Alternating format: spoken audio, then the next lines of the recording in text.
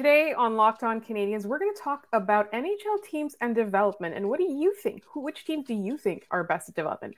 Plus, some Ted Lasso stuff with no spoilers, we promise, and some thoughts on the Habs draft pick. You are Locked On Canadians, your daily podcast on the Montreal Canadiens. Part of the Locked On Podcast Network, your team every day.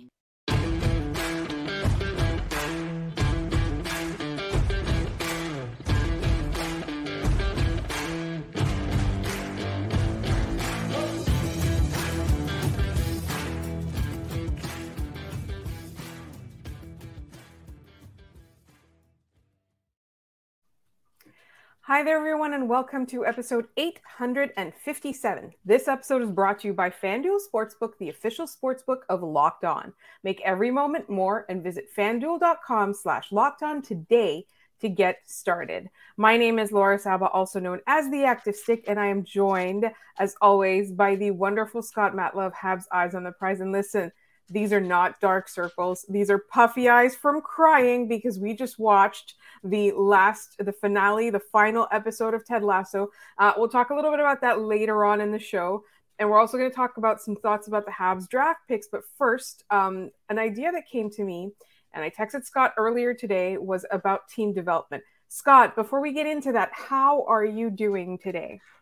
So I've been thinking all day, whether rightly or wrongly, and whether or not my therapist would agree with this line of thinking is, I specifically, because this was my idea for segment yesterday, Shea Weber is an Arizona Coyote. Shea Weber is not a Vegas Golden Knight anymore, which, as I said on Twitter, this season has been so long that I have forgotten that this was a trade that happened.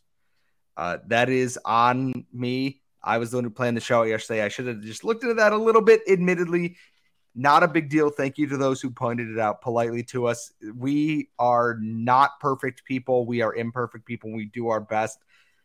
I thought I had a good idea and I ran with that and did not double check things on that. So thank you for those who pointed that out. It will not happen again. It will probably happen again. We're not perfect people.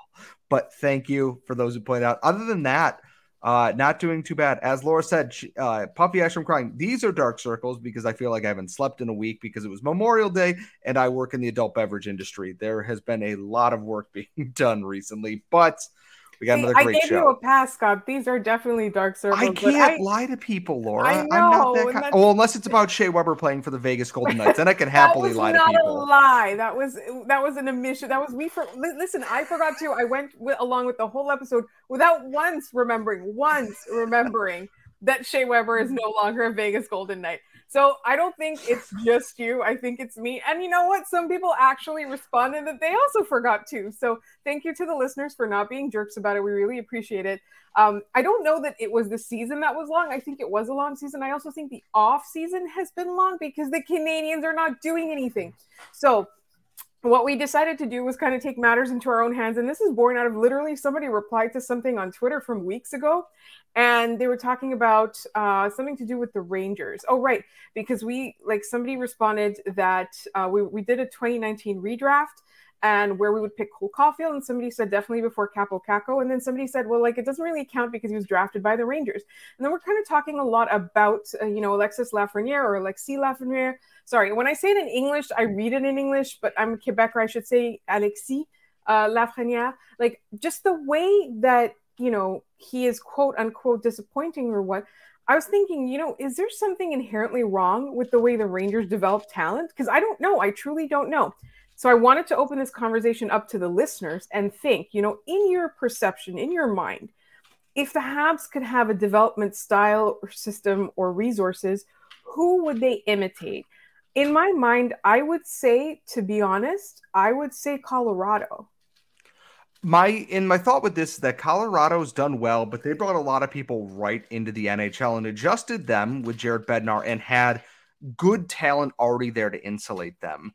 If we're looking at a team that is coming out of rebuilding or rebuilding on the fly and wants to build depth, I look within the Canadiens' own division here. I look at Toronto and I look at Tampa Bay. Tampa Bay has been the gold standard for almost a decade now of having good talent work its way up through draft picks, smart drafting, good development systems, going all the way back to when John Cooper was their AHL coach for Norfolk, when they had the triplets line and everything that came up with Tyler Johnson and Andre Palat, Nikita Kucherov, etc. They've always done a good job at building in their AHL team the same style that they want to play at the NHL level and ingraining that. Benoit Gru, who has been their coach and is someone that I would love, that if he wants to take the next step and be an assistant NHL coach or something like that, I would love the Canadiens to be all over that. He always has the crunch ready to play. Even if they're not great, the system is in place there. And you see these guys get called up from the AHL and seamlessly fit into Tampa Bay's lineup. Now they're a little bit thinner because they've traded bodies and this and that to keep their cup window open. But I look at guys like Darren Radish, who was playing AHL minutes and then was playing top 3 minutes in the NHL playoffs against Toronto. A guy like Nick Perbix, other players, like Kucherov, who were talented that came up there. And then Toronto has a 3-tier system. They've got guys in the ECHL, AHL that come up to the NHL, even though they don't play a ton because cap reasons or whatever. That's what I look to emulate, is you build that consistent system, and the Canadiens are working on that. It's been rough because of all the injuries, but I think that's a good way. And even Buffalo now is kind of getting their feet underneath them here. Young guys play big minutes for Rochester, come up and start making an impact in Buffalo the next year, the year after that. There's a lot they can borrow in division here. And I think a lot that, Buffalo's taken a while to get there, but the premise is similar. Give young guys a place to thrive and succeed and grow, and you're going to reap the rewards down the road for years and years and years afterwards. And we're going to talk a little bit in a later segment about being bold about drafting. I just also want to talk a little bit because, there has been lots of question marks about the Canadiens in terms of development in recent years. So clearly they're investing in it with what they started doing in the last offseason and the hires that they made right off the bat to begin.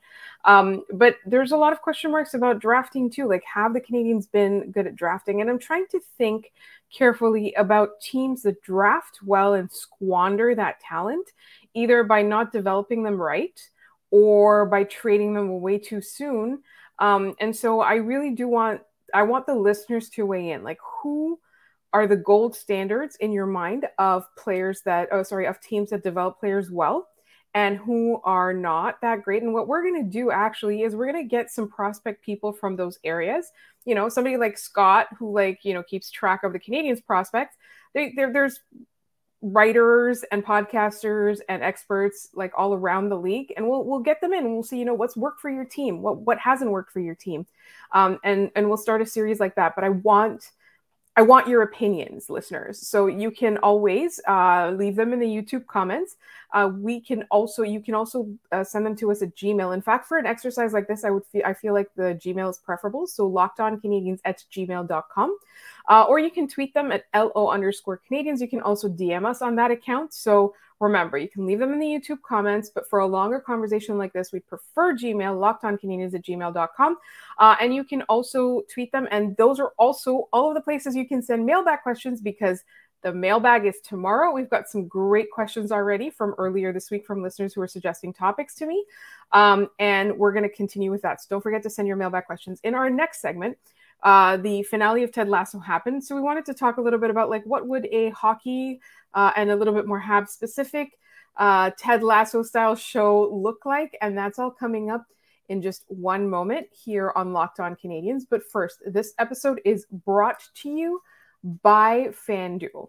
Make a fast break to FanDuel during the NBA playoffs, because right now, new customers can get a no-sweat first bet of up to $2,500. I had to reread that. $2,500. I'm not kidding. That's what it says right here. $2,500. That's $2,500 back in bonus bets if your first bet doesn't win. The FanDuel always has great promotions every day. It is a safe and secure app, as you know if you've used it, but for all you new people, it is safe and secure, and you can get paid instantly. There's no better place to bet all the playoff action than America's #1 sportsbook. Visit FanDuel.com/lockedon and get a no-sweat first bet of up to $2,500. That's FanDuel.com/lockedon. FanDuel, official sports betting partner of the NBA. And us. All right. So, for those of you who do not watch Ted Lasso, it is a show on Apple TV. And you're not obligated to watch the show necessarily to kind of know what this segment is kind of about, because a lot of it did start because it was a show about being kind during the pandemic. It's a fish out of water type story where it's a football coach, like an American football coach, who gets hired. The whole premise is gets hired by an English Premier League team, and the lessons that this person learns and the lives that he touches. And it really is a show about being kind. If you've stuck throughout the show for 3 seasons, some people have said that it's dropped off in quality. I just think that, we just had a different reaction to it while we were all dealing with a international pandemic, essentially. But for those of you who stuck through to the end, it had a lot of emotional lessons. It had a lot of stories about growth and kindness. But at the end of the day, it was a show about characters. And so if there were a Ted Lasso style show, imagine the Montreal Canadiens. Imagine Jeff Molson.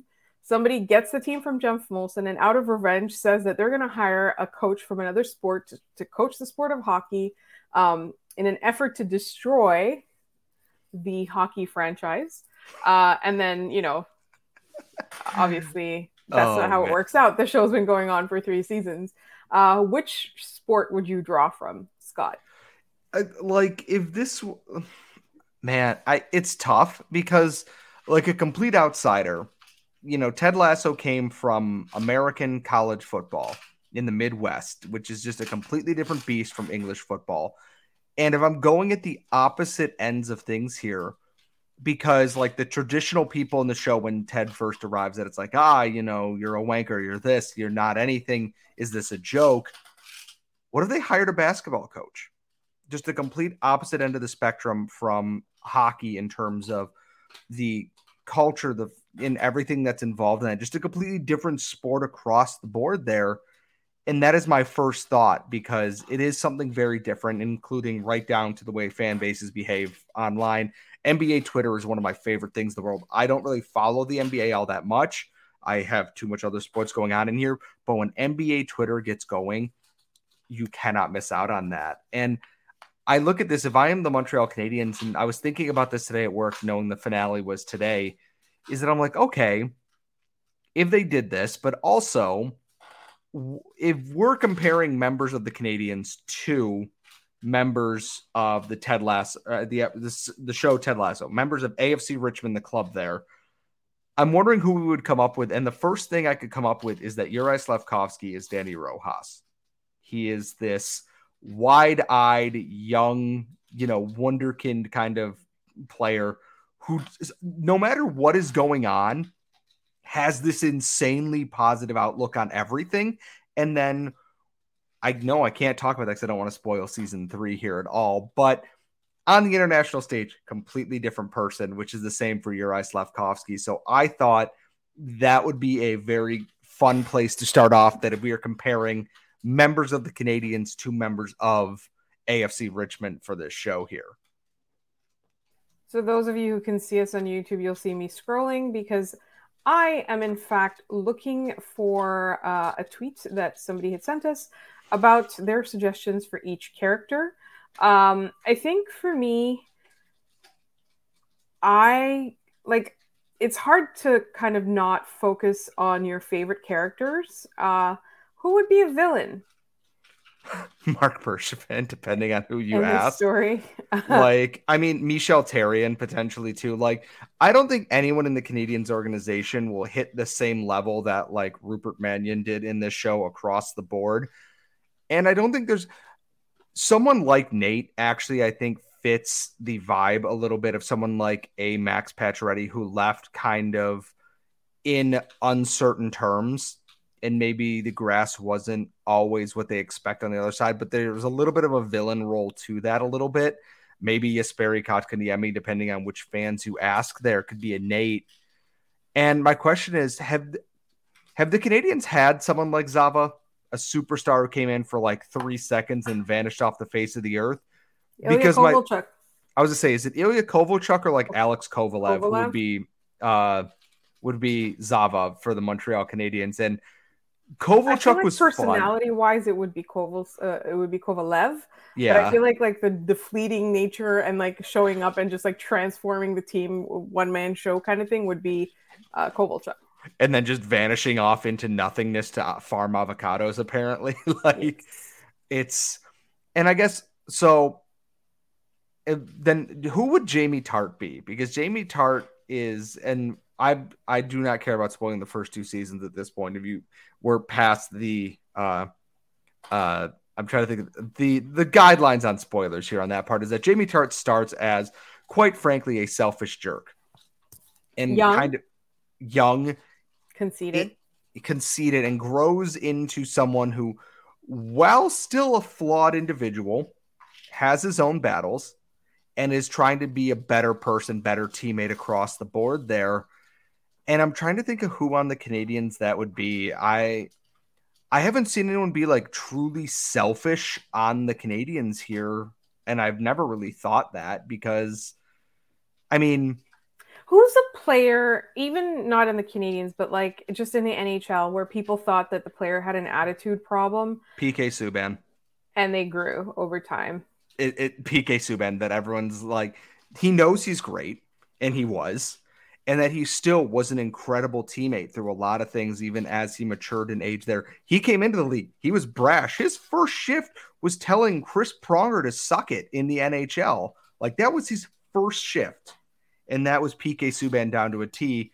And now I'm trying to imagine, who is this team's Roy Kent? And it has to be Brendan Gallagher, like Joel Edmondson, right? Like the guy who's just, I'm too old for all of you children. Listen up. Here's this kind of thing.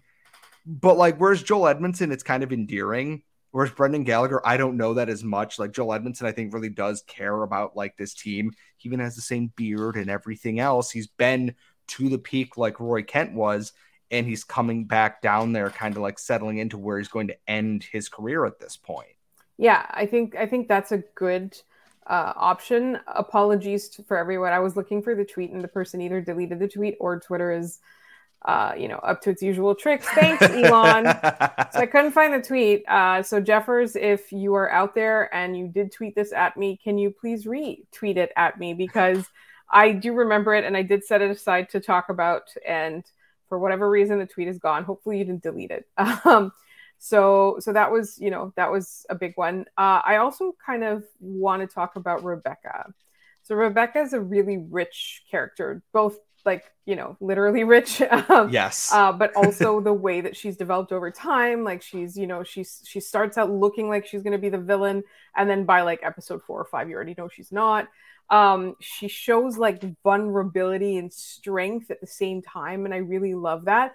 She also accomplishes a lot over time. So like, to me, I'm like, who is the Rebecca of the hockey world? Like who's that? And it's hard. Like I wish the league had more female ownership, first of all, and like there's a lot of lessons to be learned from like the way that she's portrayed. And it's a really, really well-developed character, which is not to say that, Ted Lasso is perfect at developing all their female characters, but I really like that, like, there's just like this like sense of importance attached to her. Like everywhere she goes, she like glides importantly. And she's someone who came into her own as the owner of this, and that there's an episode in season 3 where they touch on the Super League idea. And I think there is a very important speech in there about the sport being for the fans, not for money, because without fans, what are you playing the sport for? And I want to see that more of that in just sports in general, is that it's not about money. It shouldn't be about money. It will be because it's a business, but it's about the fans. And there are some teams that really do go that extra mile for their fans with their initiatives and everything like that. I'm waiting to see someone be that Rebecca Welton character here and truly make that stand there, whether it be pride initiatives for Hockey Fights Cancer, all the other tribute nights. The Canucks do a great job at that. Ownership, maybe not in the same way, but they're on that right path to these initiatives. But I want to see someone take over and be the Rebecca Welton of the NHL here, because I think the NHL needs that kind of shakeup, that stunningness to it. Does someone want to give me $0.5 to $2 billion, depending, for me to buy an NHL team and be the Rebecca? Because I volunteer as tribute to that. In the meantime, I know it is the off season and everything is focused on the draft, which is the exact same as here on Locked On Canadiens. We talk about the draft as many times as we possibly can because we care about it so much, because the Canadiens are in a rebuild. And we're going to talk about that some more, as always, in just one moment. Before we get into that, however, I want to remind everybody that tomorrow is the mailbag episode. Fridays are mailbag always. You can send us your mailbag questions to lockedoncanadians@gmail.com. You can tweet them at LO_Canadians or DM them to us on Twitter as well at that address, or at that handle, sorry. You can also leave the comments in the YouTube comments. Leave the questions in the YouTube comments. Just put mailbag question at the beginning. I've seen a couple of you do that today, so thank you very much. And we'll read them at the mailbag question on the mailbag episode tomorrow. All right, Scott, there was a quote that both of us independently saw today and both got really excited about, and we wanted to bring it up. And I've talked a lot this episode, so I wanted to give you a chance to express what we want the Canadiens to be thinking. So, and this comes from now, and this is weird to say, General Manager Barry Trotz of the Nashville Predators. He was doing interviews as they announced their new head coach, Andrew Brunette, today, which great hire for them. The quote here is from Alex Doherty at Alex Doherty1 on Twitter. I quote tweeted it, Laura retweeted as well. Barry Trotz on the upcoming draft says he told the scouts, take some swings, take some high-end swings on some guys, then adds, I can find you third and fourth line guys, no problem. Go get me some guys that get people out of their seat. And to that I say, I want to inject that quote straight into my veins, because that should be every team's thought process at the NHL draft. Let your GM fill in the depth roles and everything. And yeah, maybe they're the ones who call people up and find where the new prospects are playing. But give yourself the best possible talent. If you're looking at a guy on the board and go, that guy will make the NHL as a fourth line center, but he will guaranteed to make the NHL. And the guy next to him goes, this could be a potential top six winger, high scoring upside, but maybe not as high of a floor as the other guy. And you opt for the fourth line center. You are doing your team a disservice. Go for the talent. Go for the best possible player here.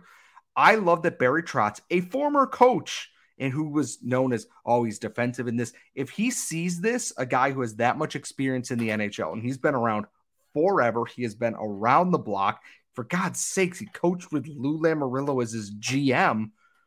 He gets it. Go take these chances. Like, I look at this draft here, and we've talked about Mishkov a lot on this show, that if you're taking him or Dvorsky, if you pick Dvorsky, yes, you will probably get an NHL player out of that. You will get a lower ceiling NHL player versus Mishkov, who if everything goes the way that it should, and like we talked about with development earlier, putting them in a position to succeed, will knock the ball out of the park. Superstar potential. And the Canadiens have done this in the past. Slavkovsky was a gamble on that. Meshar is a gamble. Lane Hudson at 62nd overall, is that like distilled down to its pure essence there. And I want that. I want the Montreal Canadiens to be the team that goes for these high skill, these high talent players.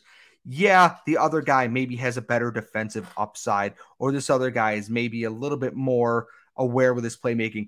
But if that dude can score 40 goals as potential there, like I look at an Andrew Cristal, an Edward Shala, something like that, Gabriel Perreault, who has been divisive on draft Twitter.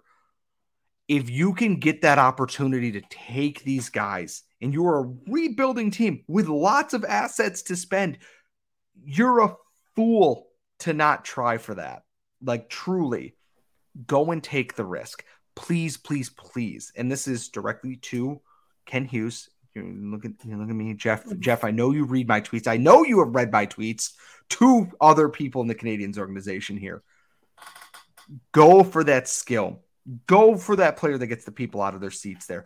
You know how many people are going to be at development camp more so than already when Lane Hudson finally turns pro because he's so exciting? All due respect to Owen Beck. I love Owen Beck. Incredibly smart player. I will not be able to take my eyes off of a player like Lane Hudson, even if Beck is on the ice, because Hudson is that guy that gives you those goosebumps, that prickly feeling on the back of your neck that you know they are about to do something so friggin' cool. Make your fans feel that way. Make them feel excited about the draft class. It's great. Oh, yeah, we drafted a bunch of third liners. Cool. This other team drafted a guy who can score 45 goals. Be exciting in that. Truly, go for that. And I think you have the recipe to really build the next great Canadiens organization here. All right, so I've got a couple of thoughts on that before we close up. One, as you pointed out, Barry Trotz has been around forever, and he's been a coach, right? And you have a GM that's been a coach and that has won and knows what it takes to win. And he won after years of what felt like futility. Like some of the Preds teams that he had were fantastic in terms of talent. It's true that it took them a while to get there, but he had a lot at his fingertips. And so he was able to learn from not succeeding with good players and then succeeding with less good players the way that he took the Islanders so far in the playoffs twice in a row, I think. And then obviously winning the Stanley Cup in Washington. I almost called them Chicago. Oh, my God. And, you know, like, so he's got success, he's got failure, he's got that mix of, you know, having failed with a good team and having succeeded with a worse team, or not succeeded, almost succeeded, all of that. He's been around the block, and that's what he's saying. So that's one point, is that, you know, the Preds, like, they're in good hands if this is the way that his attitude is. And that's what I want for the Canadiens. Be bold and swing for the fences. The other thing is, if you're being bold with all of your picks, then who's going to be on your roster? I don't think that's a question you need to worry about. Here's why. Because one, the later rounds are for safer picks. That's okay, right? Like if you want somebody with really high upside, they're going to be in an earlier round. And that's just the way it is. And two, all these other teams aren't going to be bold. There's so many teams that play it safe year in and year out. You need to like fill up your cupboard with replacement level players with a bottom six. Just trade for a bottom six from another team. They're going to have an abundance of them because all they did was draft safe players. They're going to have too many of them, right? You can trade. You can find them. So you'll find them in later rounds. You'll find them on other teams. You can sign them when when their rights expire from some other teams. You'll be fine. Swing for the fences. So that's all I'm going to say. We apparently have a lot of feelings about this topic, Scott. We both like went into like monologues about it. I just want the Canadiens to do fun and exciting things. The things that give them the best chance of being exciting. Tampa Bay took risks. Toronto's taken risks. Other teams have taken risks. Take your risks and go for it. If it doesn't happen, you're still rebuilding. It's fine. Give yourself the best chance at drafting star players. The Canadiens haven't always done that, and that's what I want. I want them to follow this. I'm not saying, hey, you know, swing for a guy who's 20 years old playing in the queue, scored 50 goals or whatever, because then maybe you're gambling a little bit too much. But if there's an opportunity for something like that, go for it. The worst that can happen is, like you said, you let the rights expire and you just move on with your life. Best case scenario, things are great. Like, just go for it. Go for it. You're not going to lose anything when you're in a rebuild. You know what I mean? You don't want to tank your entire future, but like, when you're in a rebuild, you need to swing for the fence. You need talent, you need upside, and you need to take a couple of risks because those risks can lead to really, really amazing players. All right, so that's it for us. You know how we feel about this topic, and tomorrow is our mailbag episode, but we've got some really fun ideas. Don't forget to tell us which teams you think are really good and which teams you think are really bad at developing their talent.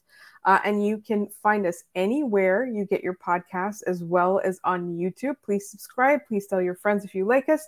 The more we grow, the better content we can bring you. And you can also find us on social. You'll find us on Twitter at LO_Canadiens. You can email us at lockedoncanadiens@gmail.com. You can leave comments in the YouTube section. If you want us to use them for the mailbag, please put mailbag question at the very beginning of them. That's all for us for today. Make sure you are tuned in tomorrow for our mailbag episode, and it's going to be a good Friday.